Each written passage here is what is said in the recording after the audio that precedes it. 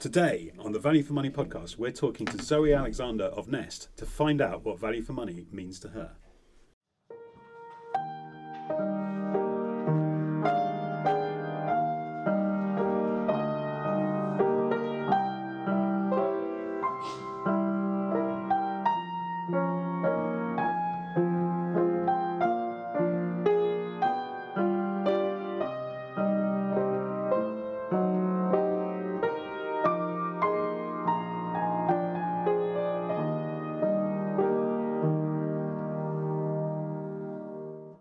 Hello and welcome to the 8th episode of VFM, the Pensions Podcast. And Nico, we've passed over 1,000 downloads, which is absolutely fantastic. Amazing.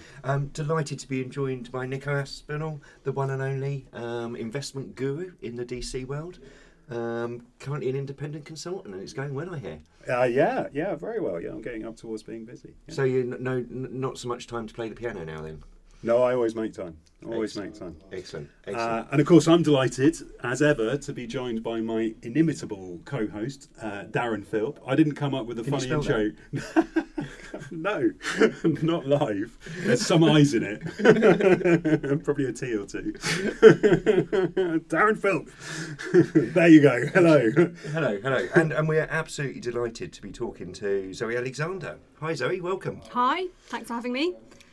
So you're Director of Strategy and Corporate Affairs for Nest. That's right. I think, I'm not going to say most famous, but one of the first people appointed to PADA. I was. I say PADA.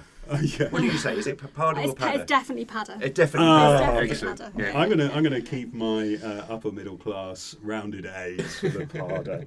It's a bath, isn't it? You're so posh. And operations for pensions wise, I've written down personal secretary. Private secretary. Private there secretary, we go. yeah. To the Secretary of State, Yeah. So many different hats. Welcome.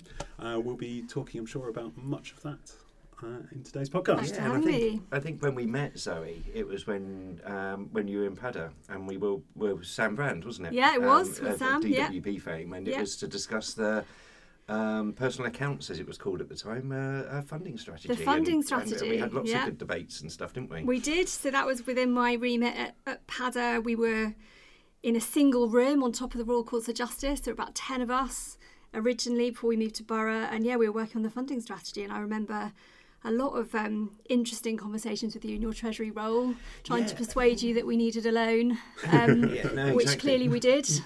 So we won the argument. And not just a loan, a subsidised loan. Yeah, exactly. Yeah. And then you know that the pain I went through, because you joined the Treasury as well, didn't you? I did join the Treasury for Pension Wise, which was incredibly intense. We had to deliver Pension Wise pre-election in the space of about 9 months with a very small team. We let multiple multi-million-pound contracts out of a team of about 5, designed the service overnight.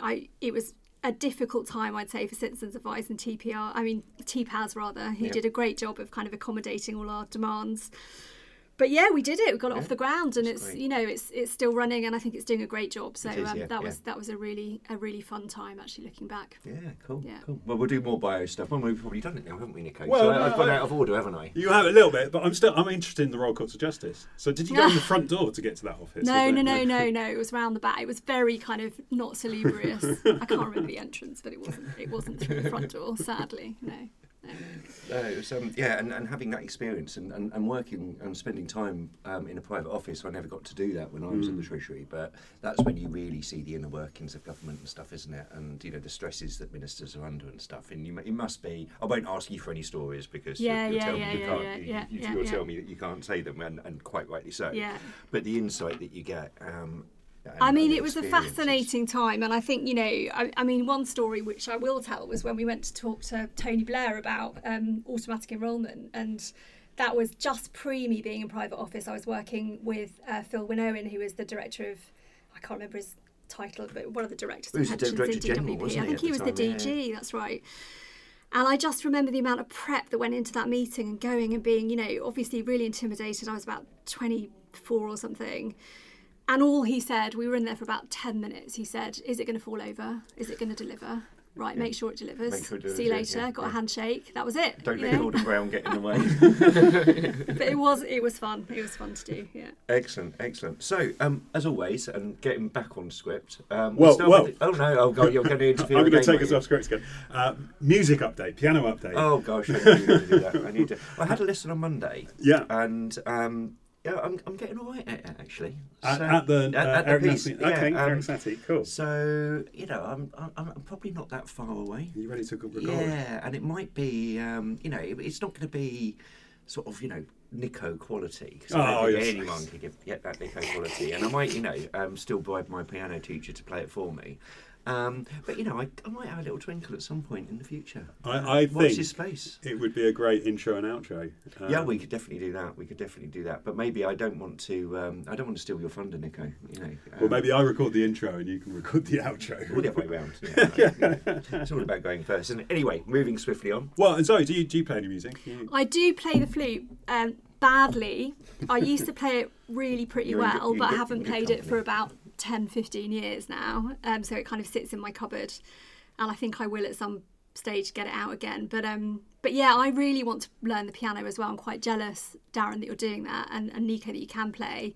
My daughter's learning the piano, and I did think of starting piano lessons at the same time, and then I thought it's going to feel like we're in competition, and I didn't want to kind of steal her thunder, so I'm going to let her do it, let her get good, and then I'll have a go at it in a few years' time. I find it. I think we picked this up in the episode with David Butcher, one of the first ones we got. I just find it very therapeutic. It's just it just sort of tests different parts of my brain. Yeah. And I find it quite stressful having the lessons and practicing and all of that. Yeah. But it's a good stress, and I really enjoy it. It's a sort of bit of a release for me, which is nice. It's my long-suffering partner Emma who I feel worst for as I kind of butcher these pieces of classical music. She occasionally tells me she likes it, but I can't believe she does. No. I can't believe she does. Just... Excellent. Right, can we do the news? Okay. Okay, we do the news. So, guest prerogative, Zoe. What have you got for us? I'm going first. So, I had a look this morning, and I saw what I thought was quite an interesting report from LCP. So, this is Steve Webb, I think, probably leading this work, and it's about the people coming out of the labour market close to retirement. So what LCP seem to be saying is it's not a lot of people just taking early retirement and leaving. A lot of people are long-term sick, in particular between sort of 55 and retirement age, and partly that's to do with the state of the health system, and so that's pretty sad, pretty bleak picture. I think what's really interesting about it is, we need to think hard about people who can't work all the way to state pension age, because there will be lots of people, there already are lots of people who can't. How do we help them use their DC savings in the best possible way? So I remember having conversations with our old chair, Otto, at Nest kind of, 4 or 5 years ago about, should we have a kind of bridge product where we help people bridge from the point at which they become sick or they can't work to retirement? And there's all sorts of complexities with that. Another thing that, funnily enough, we're talking to Steve Webb about is the interaction between benefits and DC savings, and that's really complicated. So if you start taking large chunks of capital out, there might be impacts if you're on housing benefit and things. So there's lots to think about. But I do think it's something we need to cater for, because as state pension age, rightly I would say, rises, there's going to be people who just need that DC pot to help them survive for those few years. It's a really interesting one, isn't it? Because I always, we've harked back to the Pensions Commission a few times. Oh yes, it's our favourite commission. It's our favourite commission. It's the only commission we talk about. And that was great for looking at things holistically and really sort of solve the participation issue. And auto-enrolment, as we've said many times, has been a huge success. But it didn't sort of pick up on some of these wider issues. Like, I know it had a sort of an extended working lives strand and all of that, but that wasn't as sort of high profile and wasn't driven forward as much as auto-enrolment and Nest and some of the state pension aspects of the reforms. And it does seem to me sometimes that constant tinkering with the system just doesn't help on this. And we just need to take a step back and think through some of the issues that you just highlighted, Zoe, and that Steve Webb's highlighted, and in that report from LCP. Yeah, totally agree. And I do think there is a really strong case, and a building case for a pause at some stage, and just to say, look, let's take a long-term view of this again. Yeah. You need the right political climate to do that. You need the right people involved.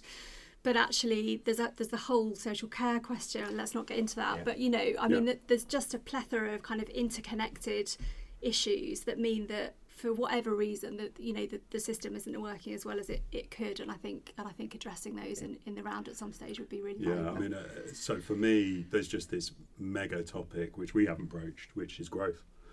And the unfunded pension system is based on the fact that there'll be more people paying for those pensions into the future. Yep. Obviously, you've got the demographic shift where that support ratio has changed dramatically since 1908 or whenever it is. And at the same time, the rationale for not funding it is on the basis that the tax receipts coming in through national insurance will be ever greater than the demand, and that's the pressure that puts, I think, the state pension age up, and the political pressure that puts the value of the pension up. These are really complex pieces. When you started quoting 1908, I thought you were going to get all actuarial on us for a moment there, Nico. But no, we can speak. Try not to. So what have I brought in? Robin Ellison, he's a good friend of mine, and I always fondly remember the story he tells me about standing for election as an MP in a North London constituency, and he stood on the manifesto of pensions reform and could you get pensions on a page. It was probably more than a page, but it was a real deregulatory agenda. I think Robin would be the first to admit that he didn't sort of keep his deposit. But I certainly Wikipedia will tell us that. He would do, yeah. But I love the fact that Robin is quite controversial in his views and sort of sticks some stuff out there for consideration. And Professional Pensions had a piece with Robin this week, which is in the first of a regular series of monthly columns for professional pensions. Robin Ellison puts forward his suggestions for how the TPR could polish up its, in quotation marks, slightly tainted brand. And he talks about Marie Kondo, who I've just found out does a lot of tidying and decluttering. She did, yeah. And then she had kids. But she doesn't now. I did ask Nico earlier whether we should declutter the podcast from our lives. We said no, it sparks joy. It sparks joy. But it sparks joy for us, doesn't it? Well, I think to over 1,000 half-hour segments, I hope they're coming back because they sparked joy. Perhaps if our listeners could email in and comment whether this podcast does spark joy or not, that would be really nice. I suspect they're voting with their feet. Exactly. So Robin is on his sort of deregulatory stick, talks about downsizing, creating an alliance, a popular policy with government, and Jacob Rees-Mogg, ! Oh dear, Robin, maybe going a bit too far there. But just talks about how are we over-regulating? How do we get better regulation? Mm-hmm. And I think that Robin always takes a view which is slightly non-centre on this stuff, but I think it's a good debate actually in terms of what the future of our regulatory regime looks like. Yeah, and it really plays into some of the discussions that we have around value for money and how we best measure stuff, and how we deliver a pension system that allows space for innovation, but equally protects members, because we know that members struggle to make decisions, and pensions is a long-term game. Yeah. I mean, it's this weird sort of measurement hubris, isn't it? So that you've got an FCA-regulated rule book which says there's a whole bunch of stuff you can measure, and if you're ticking all the boxes, then surely customers get good value. And you're like, all right, okay, that's an interesting worldview. And there's elements of it which are right, but the other side of the coin and saying, actually, we just need good principles of governance, and you should sort of let them explain why they're doing different things, and that's how you get innovation and evolution of the kind of system. I mean, fundamentally, and I am going to be an actuary for a second. You have to rely, particularly in asset allocation, for the kind of out of machine decisions, because if you just let the machine do it, then you will be thrown into crises when your machine was calibrated. What is it? The general is very good at fighting the last war. Right? So if you get too obsessed with your measurement and don't believe that there's any subjectivity, any discretion, and we'll come back to the VFM subjectivity, right? then you get stuck in this world where everybody's doing exactly the same thing because they're facing exactly the same measures, and therefore you get this massive systemic risk from any future shock. And B, there's no innovation because the rule book tells you, very narrowly what you can and can't do. I think at least part of the sort of puzzle here needs to be getting regulators feeling confident and skilled enough to do the challenge. Because I think if you rely on those subjective judgments, and I think in some areas you really have to, and I completely agree, you can't just spit out the machine answer, and you shouldn't. The regulator needs to be coming into DC schemes and really understanding what's being said and challenging that, and having the confidence to say when it's wrong, right? Because as it stands, I think DC regulation of workplace is still in its infancy. They're all on a learning curve. There's been, a lot of emphasis, and it still is a lot of emphasis on the DB side at TPR. I think the DC side needs to kind of grow, get more sophisticated and grow some more teeth, basically, so that, when we get the other side of VFM, if we come out with some subjective measures, and I hope we do, especially on the service side, and come back to that maybe, people need to understand what's being written by trustees and not just be kind of blinded by science, right? They need to be able to go in and properly challenge. And I think the confidence point is an important one as well, and that leads to resources and having people with experience that are willing to sort of make judgments. You can't just have a tick box approach as a regulator. And that's not easy, right? You come into a big professional scheme like Nest or anywhere, somewhere like that, it's not an easy thing as a regulator to come and challenge that, the weight of that. So I haven't read the article. Are we agreeing with Robin? Should we deregulate? Is that the... Well, I think I didn't put it up there to agree with or disagree. I just thought it was interesting. I think picking up on Zoe's comments, we should always continually look to evolve our regulation and regulatory environment to best meet the needs. And I can certainly see the case for sort of prescriptive approaches at times, but equally as the market matures, as governance improves and all of that, then it's important to look at what you can put by the wayside. And you can't just keep adding stuff on to trustees and adding stuff on to sort of professionals, because ultimately they need time to innovate and they need time to do their jobs. I mean, so better regulation. So for me, it is less regulation and it is more discretion as to what you do, but we do have to just recognise that the only successful track record of the financial services system is essentially to take advantage of customers. And so, if you look at where the regulation of the FCA comes from, it's because, past tense, this was a scandal. We need to now put in the kind of regulation which, before that happened, would have prevented it. And if you look at the corpus of, I don't know if either of you have ever studied the various bits of the FCA handbook. I mean, it is millions of pages now. I think literally, you can probably trace a half, 2/3 of it to individual scandals in the financial services sector. So we do have to recognise that, I'd love to have this kind of shining beacon of the hill of this fantastic set of trustees who have the best interests at heart.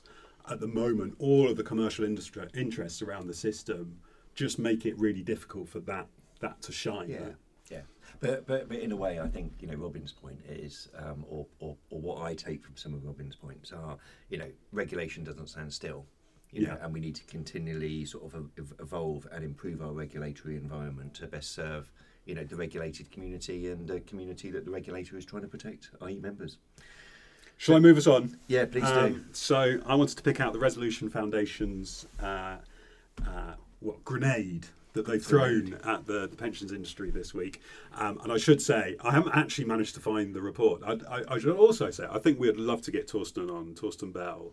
I think he'd be a really good guest. Yeah, he's great. Yeah, Torsten's brilliant. So there are so many interventions here that I can't possibly actually go through them all. I have the Actuarial Posts digest, but amongst them... I read Professional Pensions, probably Zoe does as well, and you read the Actuarial Post. We're open to sponsorship from any magazine. Changes to have us a flat rate tax relief on contributions.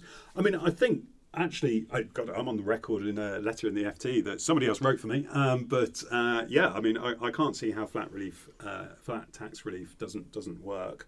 But a cap on tax-free lump sums, Very difficult. Very, very difficult. Very difficult to go back retrospectively. Yeah. NICs on pensions being paid, national insurance contributions. So, again, really difficult. And imagine if you've got two pensions. What's the appropriate rate of NICs? Does now everyone who's paying me a pension need to talk to each other? And they go, well, you can have the personal allowance, and you can. I'm like, wow, what a complex system. But look, good things in here as well. So businesses who contract with the self-employed, I guess that's the gig economy. Make employer pension contributions. Yeah, spot on, right? Raising or dropping the level that earnings start to count for auto enrolment. I think there's good industry consensus around that. So I'd say I'm on the fence as well, but I think certainly I haven't seen any opinion pieces saying we should not do that. Maybe Zoe, you want to publish one later. No, but I think there's an interesting debate on that. It's really nuanced. It really is. It's so nuanced because if you model it for a really low earner, removing the low earnings limit, you double your contributions overnight, right? So I personally think it needs to come down. I think you need to do it really carefully. You need to look at the behavioural impacts. You need to think about ameliorations for people that are in those kind of earning brackets. It's not clear cut from our perspective. I actually got a direct message tweet from Andy Young, who is at the pensions regulator and is a very good friend of mine. We go to the Great Escape Festival. And Andy was saying to me, you really need to get the evidence on, changing around the auto enrolment thresholds because it really isn't clear cut. And I think, we know that the pensions industry is there to get people to have good outcomes, notwithstanding the conversation we had about regulation before and some of the stuff of the past. But you do need to do the analysis. You do need to do the analysis, and that analysis isn't easy. And there's no such thing as an average person. No. And I think some of the work that you guys do, Zoe, and the work that Nest Insight have done is really powerful in this space. Yeah. I mean, look, so just my sort of naive intuition is the state pension is there for lower earners, right? So, like, why are we building up at cost of heating or eating challenges? A pot that ultimately they're probably going to take as a lump sum because it doesn't meet the trivial commutation limits. So I've never really understood the sense of this morphing of the state third pillar becoming state first pillar, unless, and this is what everybody on the street fears, and as a pensions someone aware of pensions policy seems impossible, unless at some stage they're going to take the state pension away, right? And everybody, if you speak to loads of people on the street, that is the biggest fear. That is the biggest single fear. To me, that seems politically impossible, right? But that's what people are scared of. So, just on the Resolution Foundation, I mean, like, basically the mindset here is we are in a huge deficit of public spending. What pockets are there to be picked, right? And the short answer is DC middle class pockets, right? And can we do anything about DB? No, that's left the stable. That's running down the course now. But I mean, mucking around with the environment in which people have made long-term savings decisions. On the back of. So you might have written this 2 days ago, and then yesterday we hear that there's a surplus that they were unexpected in January, right? So it just seems like, maybe this is our standard call. We need another pensions commission.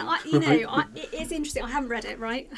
We established that when I arrived, and I was quickly reading. That's fine then. We couldn't find it, Zoe. I mean, that's the other message from the Resolution Foundation. I'm warmer to it. Listening to what you're saying, I'm warmer to it. But the one thing I would pull out, because it reminded me of a conversation I had yesterday, is this lump sum, 25% tax-free lump sum. And this is not, this is my personal view, right? This isn't Nest commenting on public policy, but I worry about the behavioural impact of that 25% tax-free lump sum. I worry about the normalisation of taking out a quarter of your pension pot at the beginning of retirement or at 55 even.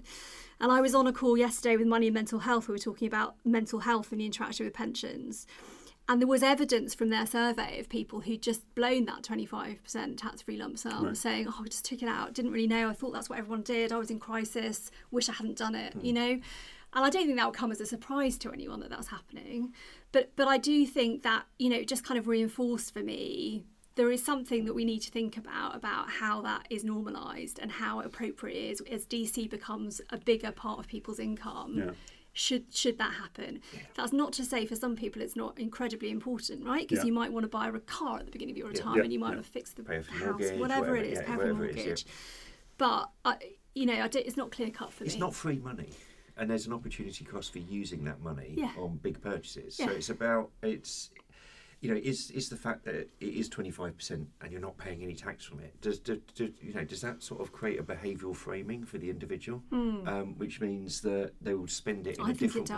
I think it does. That's a really interesting point. And so I agree. I just don't think the intervention is to remove that relief. I just fundamentally, that is a promise that's written into various bits of legislation. You will find High Court challenges for people at the age of 60 who had a plan on that 25%, whether we see that paternalistically as being spurious or not.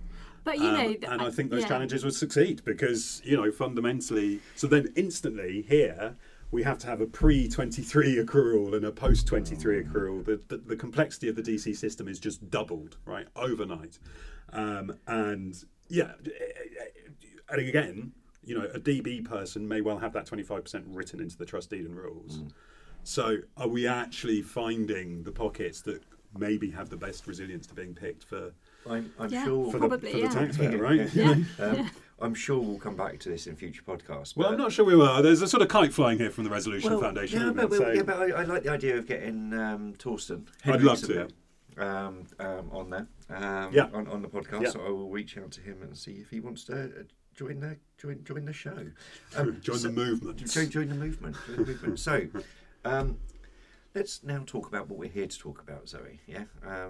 Apologies for my co-host. He does tend to sort of ramble off and go take us down more rabbit warrens and all of that. I hope we've been interesting to our listeners. We'll see. We ask the same question of all our guests, Zoe. What does VFM mean to you? So I thought about this from the perspective of a Nest member, right? Because I think it's probably quite different depending on your demographic and the type of saver that you are. And if you think about our membership, average earnings of kind of £23,000-ish, you're probably going to have a pot of, it varies massively, but let's imagine you've got a pot of, let's say, £10,000 above the state pension when you get there. What's really important to me is that person. And I think I came up with three things, right? So first is an income, right? So a pension's a pension, right? Pensions pay out, don't they? That's what, if you ask our members, they used to. Could they do that again, please? So I think that's really, really important. I think we have to have default income pathways. We have to target income in our investments.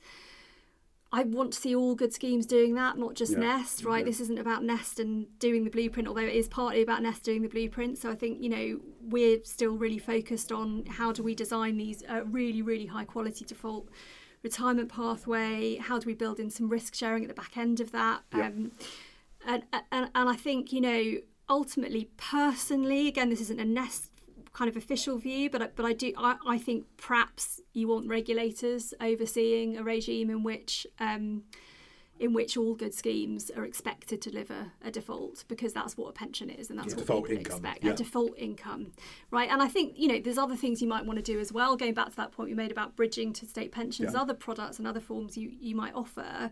But fundamentally, if I want to just get to retirement, send you my bank details, and you pay out for the next 30 years. Yeah. Can you do that, please? It shouldn't be beyond the wit of man. So that's thing one. Thing two is I want the maximum money out, please. I want as much money for my buck as I can get. So I want a really successful investment approach. I want lifestyling, which is suitable to my needs, which is probably an income. I care much more about money out than I do about service, and we could come back to that. But I think it's really important that schemes think really carefully about the level of investment in service for what is essentially a kind of a relatively inert population. And that comes back to your framing at the start, doesn't it? Because you were sort of saying, this is for a mass market saver below median earnings. This isn't sort of for a high net worth individual that is sort of, having lots of different funds and, is on their tool or calculator app or whatever.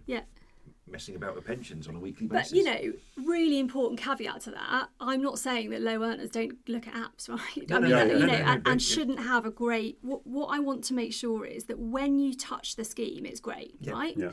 But I'm not expecting you to touch it much, right? Yeah. So let's have an app. Let's make sure that all the interactions we have with you are great. Let's try and get your data and encourage you to contribute more if that's the right thing for you. All of that stuff, really important. But fundamentally, the investment is the thing, right? Yeah. At the end of the day, money in, money out. So that's thing 2. And then thing 3 is I want one pot. Really, I want one pot. Yes. Yeah. So, and I want it to be with a really good scheme, and I don't want to have to choose that scheme because I've got no idea what's a good scheme, right? And I shouldn't have to have any idea. So, I think that comes down to regulation, probably to a smaller market, you know, probably to kind of some sort of consolidation or portfolios member model.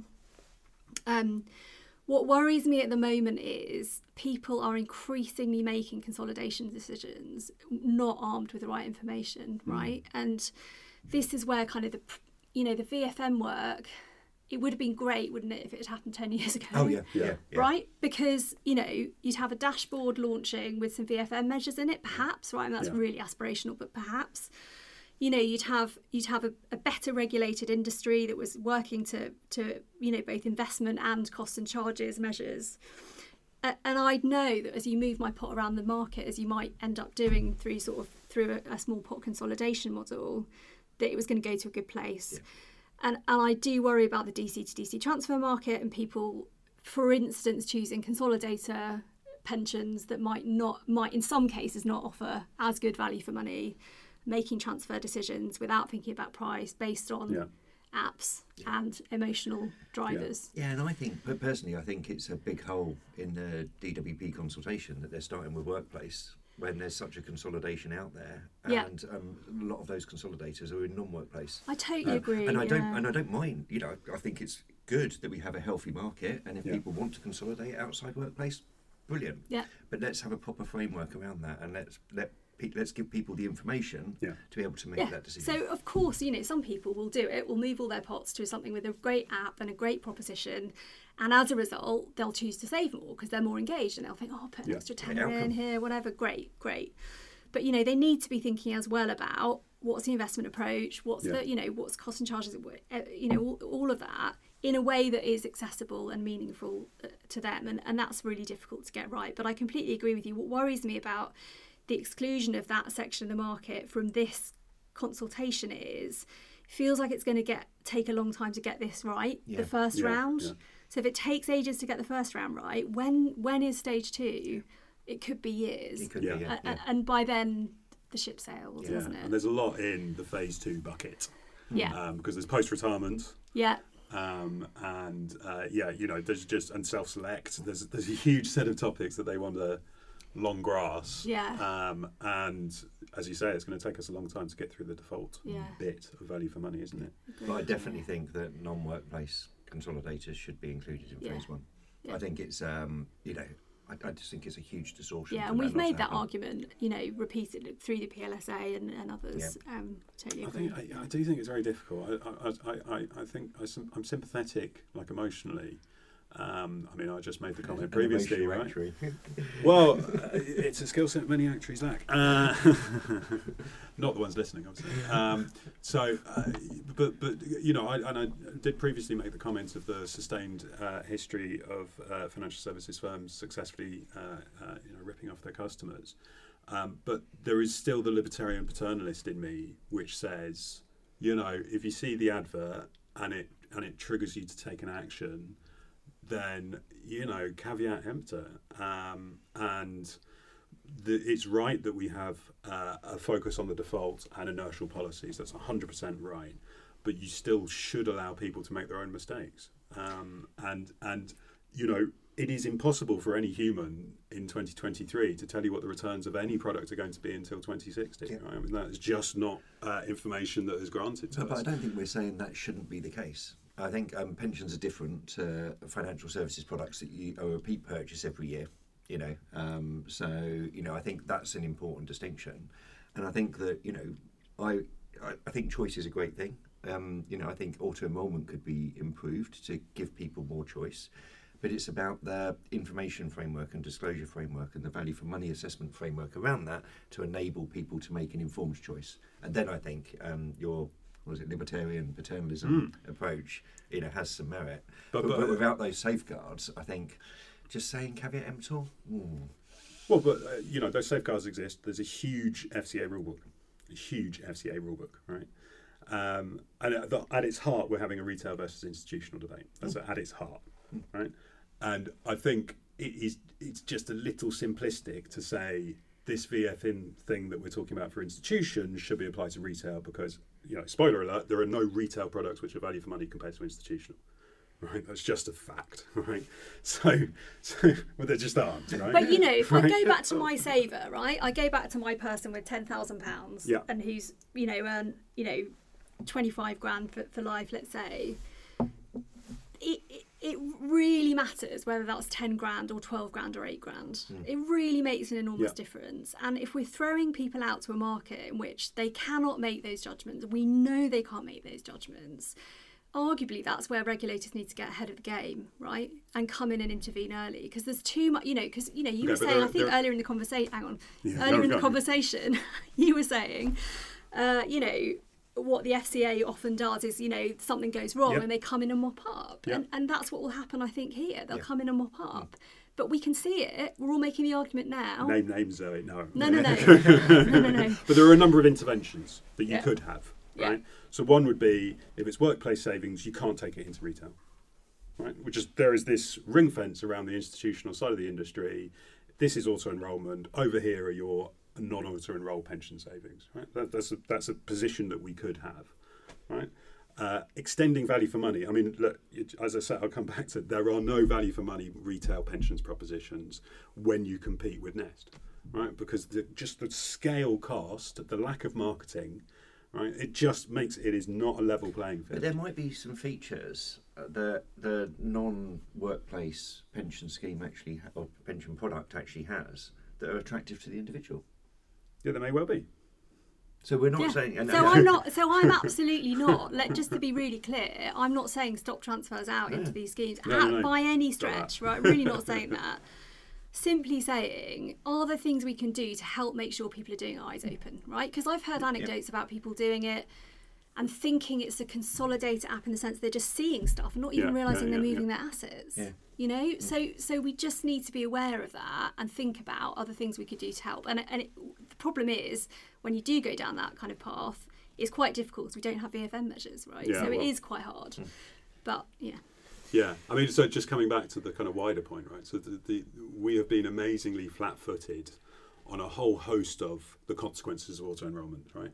So we just never anticipated master trusts, right? We just did not. So then retrospecting the master trust authorisation, we never anticipated for some reason that the retail guys would essentially want to charge more than 75 basis points, right? So retrospecting the charge cap. I mean, who knows? I don't know if you were in bits of government at the time, but we never anticipated that freedom of choice would stop people from getting an income. I was on maternity leave, and I remember so well listening to it on the radio and thinking, "Oh my God, that's the next 10 years of my life." Right? That was the first thing that went through my head, which is incredibly self-interested, but it's been true, right? Because I came back and did pension wise and now I'm at Nest. So I was due to be not speaking, but like a shark amongst tuna at the Towers Watson. They used to call it the Valentine's Day event, where they brought along all the asset managers, and someone would stand on stage, or 15 speakers would stand on stage and say, "You're a rip-off, you need to drop your prices." And I decided that was the day after the budget, and I decided to kick that and sit in a dark room with a towel around my head and work out what on earth we were going to do. It was quite earth-shattering at the time. It was. It really was. And I remember because I was at People's Pension at the time, and I remember emailing the head of the pensions team at the Treasury. And it was just like, wow, that's all I said in the email. And I just got the response back saying, good well or bad well? Well, it's good they asked, right? And they're interested. Exactly. They were like, Darren's high-fiving. No. Well, I think it was much needed. I'm not advocating the way it was implemented, because, as you were saying earlier, Zoe, getting pension-wise over the line and developing that and launching that within a period of months, it was a huge challenge. And I think time wasn't on regulator side or industry side, and I think it was. I mean, the conversation going back to that Tony Blair meeting, and I wasn't in any meetings with George Osborne at the time we were doing pension wise, but it was exactly the same meetings that were happening. It was just like, just get it over the line, get it over the line, and it was really clear why, so we had a lot of people trained and to make sure it wouldn't fall over. The old system was broken. Yeah, the old system was broken, just sort of mindlessly targeting an annuity at retirement. So I, in principle, was very much a fan of freedom and choice. Shop around. So I think it allows that space for innovation. Yeah, and I think we are starting to see only 9 years later. Yeah, that's the thing, isn't it? We're playing catch up, and I think we just have to focus now. And I know there's going to be a consultation out from DWP over the summer on accumulation, and I think it's just really important that we kind of motor a bit in getting these default products out and working for people, because it is a big gap, and there will be people retiring now that don't have access to the right thing. Can we come on to a semi-technical aspect of that? Because you mentioned the risk pooling in the income piece. Yeah. So I think in the blueprint that's a deferred annuity. Is that right? It's not definitive in the definitive, so it's either mortality pooling or a deferred annuity, depending on what's going on with the market. And because it was what 2017, the blueprint 16 or something. It was a long time ago. Yeah, and obviously in the meantime, parts of the market are very excited about CDC, and indeed the Resolution Foundation. I didn't mention the CDC. It's 3 letters that we shouldn't really be mentioning in this podcast. But I think that kind of space is going to be very interesting to see whether, for me, it's not about intergenerational risk transfer. I really cannot understand why I would join a scheme at 25, which is doing exactly what the tax system and state pension system is doing in robbing me to pay over promises for the previous 2 generations, right? But that risk sharing between a cohort, I do think there are some interesting pieces there. The Americans are very excited by the word tontine. Yeah, they are, aren't they? Which, by the way, is with profits annuities for anyone with a more developed life assurance system. Or variable annuities. So I think the Japanese have a good variable annuity system. So I definitely think there are products that we lack or we've lost in this country. But at some stage you have to find some risk pooling. Right? And I think the question is how you have the choice architecture and or defaults to help people into the at retirement phase, and then how do you create the products in a safe way that can actually deliver that. And what I'm really impressed by within the pensions industry is we're actually starting to have those conversations now. And I think it's been too late coming, but we've been dealing with auto enrolment and there's been lots going on and stuff. But I think over the next few years there's an opportunity for some real innovation. I think that's right. And it's not just CDC. It's across the piece actually. And I would like to see sort of wider consideration of wider products. It'd be great to see a dusted down version of the blueprint at sometimes. Wouldn't it? Wouldn't it? Yeah. I mean, I just keep on coming back to contributions, right? I mean, how we expect to have a pension system which works on 5 and 3. I mean, it just boggles the mind. Yeah, but then it comes down to 5 and 3 on what level of income and stuff like that. But at first, I mean, we need to get to like 12 and 12, right? I mean, so it's kind of regardless at some stage. If the expectation, because we put the word pension, 12 and 12, because we put the word pension on it. Do you mean 6 and 6? No, because we put the word pension on it. Yeah. Right. Then somebody's expecting an income which actually sustains them, right? Because that member who's got £10,000 and you very generously give them 50 quid a week. I mean, like, honestly, give them the £10,000 in cash. Honestly, right? That's a huge debate, but like, really, it's not. I mean, we won't agree on that, but I think that's fine. I think. I agree contributions need to go up. They're way too low. There's loads of people saving, who could easily afford to contribite more, and then they're not going to get an adequate income, and they're going to get to retirement. And I do think there'll be a few years where people are getting to retirement going, what on earth? You said 8%. I anchored on 8%. What's happened, right? So I do think there's a real reputational risk there for government and industry, actually, potentially. But I also think, we need to be very careful about for people on lower earnings who are over saving. Perhaps we need sidecar or something like sidecar. You know, perhaps we need different mechanisms for people on different earnings. That's complex. How do you do it? You know, so there's a lot to think about. But I mean, fundamentally, I agree.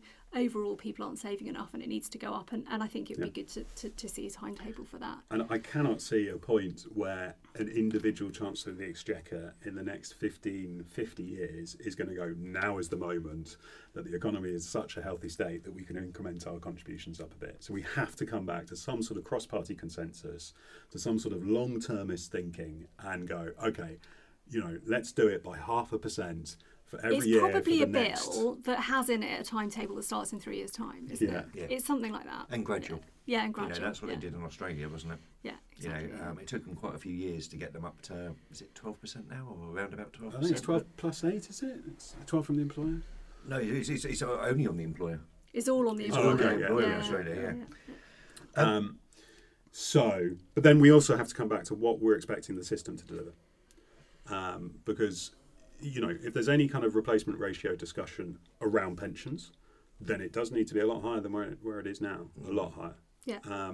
If ISA and LISA and whatever other kind of post-tax, post-employee tax reliefs, taxing comes, you know, part of the mix, you know, house, right? There's this.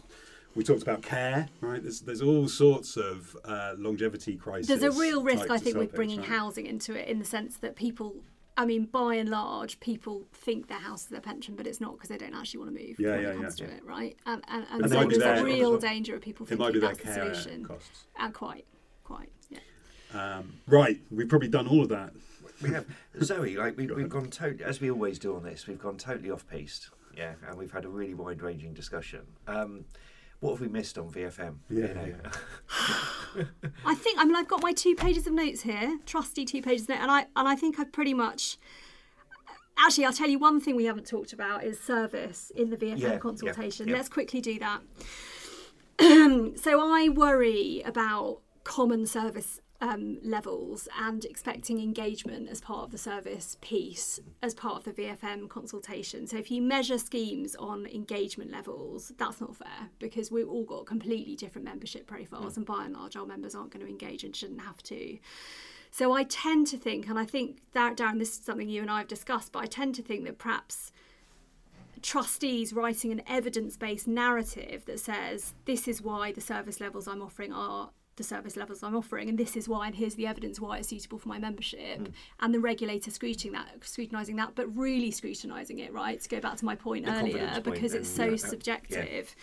I think you have to land somewhere like that. I can't think of a way of doing service in a completely kind of common way. Yeah, the schemes aren't homogenous. It's not a homogenous market. People aren't homogenous, and I think that, you know, we've talked a lot about money in, money out, and as being a sort of key determinant of value. And David Farrow was very strong on that when we spoke to him.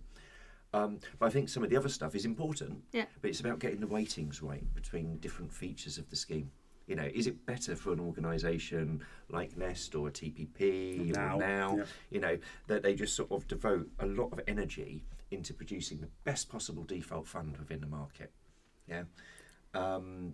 As opposed to a whizzy thing over here or an engagement campaign over there or whatever. Yeah. But whereas for other schemes, offering a wider range of self-select and, you know, having tools and calculators that help people engage and choose might be the right thing. I mean, I think you can, it doesn't have to be an either or, right? So I do think you can have big default schemes like TPP, Nest offering really, really good service, right? And you know, when you come to us, we're great. But we don't need the same level of choice, right? And we don't need the same level of sophistication in some of the propositions, and so it should be cheaper, right? And it shouldn't be quite the same thing. So I think it's certainly not about offering kind of lukewarm service. The service should be great, but it should be suitable different touch points, isn't it? Yeah, exactly. It's different touch points. So, you know, no one wants someone to be on the phone for 5 minutes before they can speak to someone, or whatever the length of time actually is. Yeah. So getting the touch points right should be, you know, it should be a requirement for all schemes. And in a way, if you don't do that, you're not offering value for money. Yeah. But it's almost like, it's not bells and whistles, it's the wrong phrase, but it's the sort of added extras, that are right for the saver within that scheme.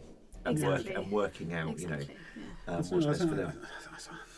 I sort of lean towards. So I really like in the consultation that you have to justify anything which is not investment in terms of outcomes to members. So if you have a rationale that good service leads to better outcomes, and there's plenty that you could have, then you need to write it down. You need to demonstrate how you're measuring the things that you've said, and by all means demonstrate that that's good value for money. I think there's a big risk, and it's coming back to some of the retail side, that what we're really talking about is putting people into non-protected products outside of the default charge cap, putting essentially the dream of investment returns ahead of just sensible contributions, right? There's all sorts of things that even in the institutional world, these commercial interests in the master trust sector would love to get you to do, which are not value for money, but you could write up as value for money. And I think it's a really difficult line. It's a very difficult line for any regulator to look inside the tent where they go like, oh, well, offering my favourite example when I was at Barclays was one of the bar cap guys writes me an email and goes like, I'm missing from my self-select. He goes, Canadian forestry futures, right? And so I sent this email back going like, mate, we have to realise there's retail people in this scheme, like retail banking staff. And by the time I can get it through the trustees, launch a fund, get it into the self-select, you will no longer be interested in Canadian forestry futures. But they will be interested in taking one over-end diversification, so putting as much of their money into each pot as there are self-select options for them to do. So you just have to in some way have an institution which has got libertarian paternalism and the interests of getting an outcome at heart. And I don't think in the value for money consultation that there's, they've kind of struck out some of those pieces. And I think it's going to be very interesting to see how the industry responds. Because a lot of that's margin for them, right? So we're not going to let Nico have the last word. So Zoe, and we haven't prepped this at all, so totally putting on the spot, what's your last word on this? What's the key takeaway? I think my last word is income. It's all about income. Yeah. Let's get everyone delivering really great sustainable incomes for people, and let's make sure that the regulators checking their high quality. Cool. Excellent. I think that's a really nice point to end the conversation on. Thank you. We're in our pod. We're in our pod. We love our pod. It's quite a nice pod, isn't it? Yeah. Have we ever been to the other pod? It's very warm. There's two pods. Have we ever been to the other one? We haven't. We're always in pod one. Pod one. Recording live. The usual shout out to DG Publishing. Yes. For hosting us in the pod. Their Impact and Responsible Investment Conference is coming up on 23rd of March at London Zoo. Yeah. The agenda for that is coming together really well. There's a question time panel that you're on, Nico. Yeah. And I think we've got Karen. Question time. I thought I was a dragon. You might be that as well. So we've got Karen Shackleton on that panel as well for Pensions for Purpose, right. And Caroline Hopper from Quiet Room as well. Cool. So and I might be chairing it actually. Oh, hello. I might be chairing it. So watch out for that. You're going to take chair's privilege. Totally. I'm going to get my own back on you. For these Here's a question the audience member should have asked. No, exactly. Is there anything you want to mention, Nico? Yeah, well, look, so we got the DC Strategic Summit with DG Publishing on the 15th of May, so very much looking forward to that. We've got the PPI launching their reports on alternative and illiquid assets on the 9th of March. I think we're both involved in that. And then, of course, I'm launching my TCFD research on the 28th of March, which is at the JP Morgan beautiful venue here on Victoria Embankment, and that's with the DCIF. Cool. Well, we're massively overrunning, so we'll do a very, very quick outro. So thanks very much, Zoe. Great to have the discussion. Thanks for having me. I've known you for years in pensions, and we've had our moments, haven't we? But we've always got on really well and stuff, which is fantastic. And be really interested to see Nest's response to the consultation and stuff, actually. And there's so much to work through on this. Yeah. You can find us on all good podcast platforms, can't you, Nico? Yes. Google, Apple, Spotify. I think they're the big three. They're the big three. Amazon, I think, as well. So that's great. And people can email us, can't they? Yes, they can. I can always remember the email address. It's vfmpensions@gmail.com. Next week, we have Sophia Singleton. We do.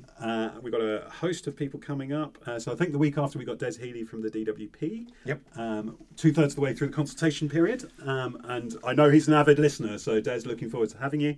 And until next time, thank you very much for listening. Goodbye. Goodbye. Thank you very much, Zoe. Thanks a lot.